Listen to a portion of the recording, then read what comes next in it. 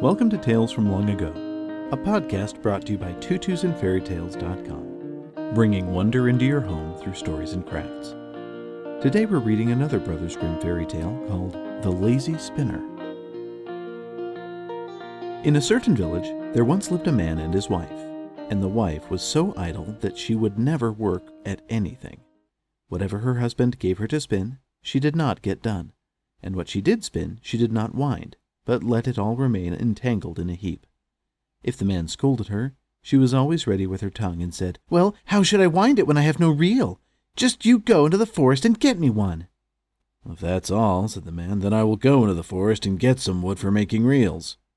Then the woman was afraid that if he had the wood, he would make her a reel of it, and she would have to wind her yarn off, and then begin to spin again.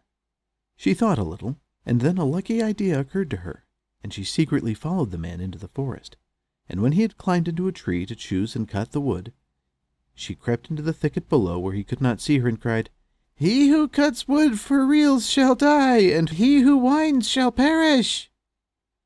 The man listened, laid down his axe for a moment, and began to consider what that could mean. "Hello," he said at last. "What can that have been? My ears must have been singing. I won't alarm myself for nothing."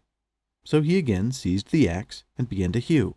Then again there came a cry from below, "He who cuts the wood for reels shall die, and he who winds shall perish." He stopped and felt afraid and alarmed, and pondered over the circumstance.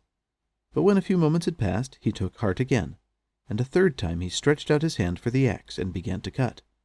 But someone called out a third time and said loudly, "He who cuts wood for reels shall die, and he who winds shall perish."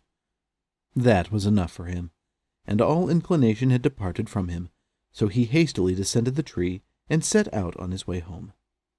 The woman ran as fast as she could by byways so as to get home first. So when he entered the parlor, she put on an innocent look, as if nothing had happened, and said, "Well, have you brought a nice piece of wood for reels?" "No, I see very well that winding won't do." And he told her what had happened to him in the forest, and from that time forth left her in peace about it. Nevertheless, after some time, the man again began to complain of the disorder in the house. "Wife," he said, "it is really a shame that the spun yarn should lie there all entangled." "I tell you what," said she, "as we still don't come by any reel, go up into the loft and I will stand down below and will throw the yarn up to you, and you will throw it down to me, and so we shall get a skein after all." "Yes, that will do," said the man. So they did that, and when it was done, he said, "The yarn is in skeins now, and it must be boiled." The woman was again distressed. She certainly said, "Yes, we will boil it next morning early," but she was secretly contriving another trick. Early in the morning she got up, lighted a fire, and put the kettle on, only instead of the yarn, she put in a lump of tow and let it boil. After that, she went to the man, who was still lying in bed, and said to him, "I must just go out. You must get up and look after the yarn which is in the kettle on the fire, but you must be at hand at once. Mind that, for if the cock should happen to crow and you are not attending to the yarn, it will become tow." The man was willing and took good care not to loiter. He got up as quickly as he could and went to the kitchen, but when he reached the kettle and peeped in, he saw to his horror nothing but a lump of tow.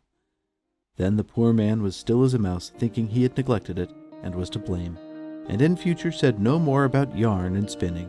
But you yourself must own she was an odious woman.